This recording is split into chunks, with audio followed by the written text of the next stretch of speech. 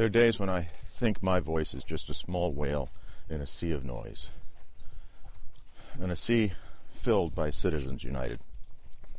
To say that the scale was tipped in favor of the rich is not just inaccurate. It misses the point by orders of magnitude. The tipping of a scale means that measurement is possible. When billionaires can fund hundreds of millions of dollars on advertisements, the scale has been swept away by a tsunami of money. My feeble voice is lost as a single drop in this ocean. Voting was once the province only of men. That's the male gender of property. But wait, there's more in terms of restrictions. It's white men of property. In many cases, the property was in other human beings. Now, despite these restrictions, some of them could understand the wider issues and see a farther horizon. One of these men, perhaps one who reveled in the delights of female slaves more than most, could see enough to declare, "We hold these truths to be self-evident, that all men are created equal, that they are endowed by their Creator with certain unalienable rights, that among these are life, liberty, and the pursuit of happiness." The reason he could see that horizon was that what he perceived as the oppression from a distant power, the tyrant King George III. Jefferson, as entitled a man as ever strode upon the earth, could see oppression and wrap himself within it, frankly, for his own purposes, in part. His turn of phrase, actually a paraphrase from John Locke, became a foundational statement of the American Revolution and ultimately of the United States.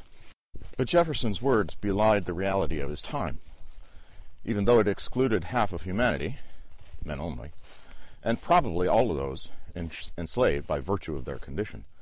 The idea of equality of rights became a touch point in American culture and politics.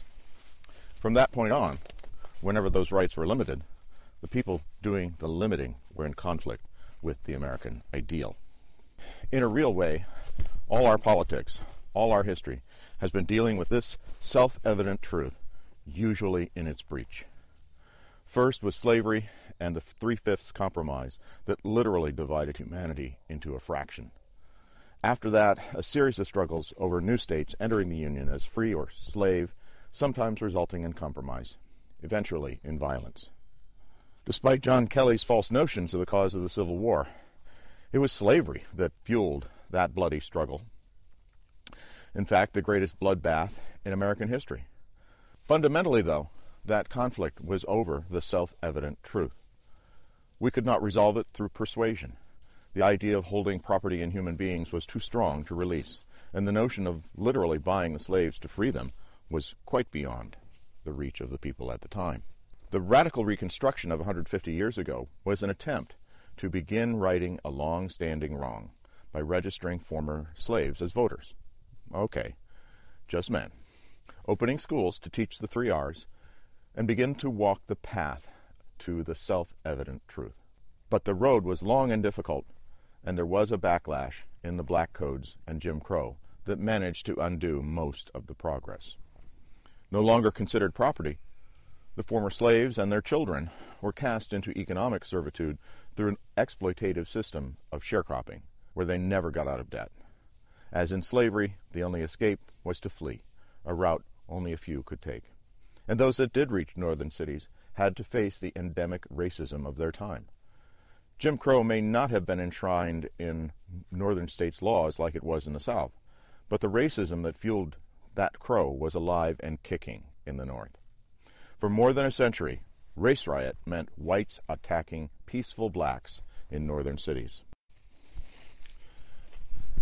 But what about the self-evident truth?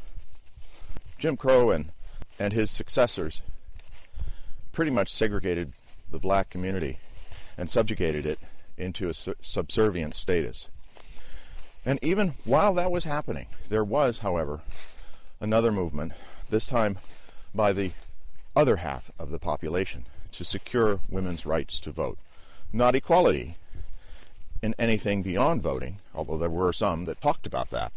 In essence, it was an effort to basically say, in American society, if you cannot vote, then you have no redress of grievances, you have no way to make your voice heard. People can routinely ignore you and make your condition everlasting in its current state. Many women, and a few men, banded together to be able to agitate for the vote for women. This was not just in the United States, but in the UK and elsewhere as well. All of this culminated in the 20th Amendment to the Constitution that allowed for women to vote in elections for the first time. Did this mean a wholesale change? Well, no, because the women who did vote lived in a society where they had grown up with certain social mores, and they were not organized in a way that allowed them to actively seek to change things, to address issues such as the inequality of pay, the cultural limitations of putting women into certain classes of occupations. And certainly, none of them were able to successfully agitate for things like child care and improved condition of mothers and their babies and eventually their children. These are ideas that came to fruit later. And usually the fruit was bitter because the men who dominated the political system, and they were white men, did not see the world in that same way. They didn't really embrace the self-evident truth, now expanded to include women. And so there was no sensitivity to plight of women until it could not be ignored, but that was only in certain times and places. During World War II, with so many men enlisted or drafted into the armed forces, there weren't enough bodies to do the work of America to win the war, to build all of the weapons and airplanes and ships. Women were brought into the workforce in large numbers for the first time. And because they were women, particularly younger women of childbearing years, they, in some cases, had babies. And some employers realized in order to keep their workforce going, they needed to provide benefits such as on-site child care. And this was the time when health insurance based on employment was also introduced in America, but not as a point of equality, not as fulfilling the self-evident truth, but rather because they couldn't raise wages because that was outlawed. So they added benefits in order to attract people to this or that employer. But World War II had an even wider impact socially and politically. Because of the war emergency, women and black Americans were pulled into not just the factories, but also into the armed services. Usually these black men were segregated into all black units, but they experienced a wider world. They were in the service of the self-evident truth, as was proclaimed so often in posters and movies, radio plays, and the like. And when they came home, after having soldiered throughout Europe and Asia, where they learned to fight with weaponry that was the most advanced in the world, where they achieved a measure of recognition, even though it was small and subservient to that of whites, they came home with a different attitude, a different set of expectations. A war that had been fought against the Nazi form of racism was now won, but they were at home and being subjected to the same types of Jim Crow that had persisted throughout. And this was when, after World War II, there was a rash of lynchings in the American South, in some cases where the victim was still in uniform after having been mustered out of service. But the self-evident truth was crushed once again. Women were returned to the home. They were restricted to household duties. While they had enjoyed that momentary bit of economic freedom and liberation, they now were the ones who were part of the post-war baby boom. This was my mother's experience. My mother's life at this time was in the 1950s and into the early 60s was not an easy one. Her marriage was in trouble because of the entitled approach to marriage that my father lived. She eventually decided she needed to leave, to get divorced, to find a job, and to take the 3 children from the marriage and have them live with her. This happened in fits and starts, and she was only able to get employment as a waitress or a teacher. Waitressing while she went to school to get her teacher's certificate, and then teaching school in a nearby community, because as a divorced woman, she would be suspect in her hometown. I grew up in this environment of a woman-led household where, yes, my mother still held on to some old-fashioned beliefs, but I was able to see the internal contradiction and the denial of the self-evident truth in my own life and in my own family. And as the civil rights movement heated up, particularly in the 1960s, particularly in northern cities, we lived in northern Illinois at the time, she participated in that effort, inviting civil rights workers to our home for dinner. And this was part of an experience that I had that allowed me to see the world a little differently than before and to understand what was happening in the 60s, particularly now newly named race riots in Watts and elsewhere throughout the 1960s, exploding into a crescendo of violence in 1968 after the assassination of Martin Luther King Jr.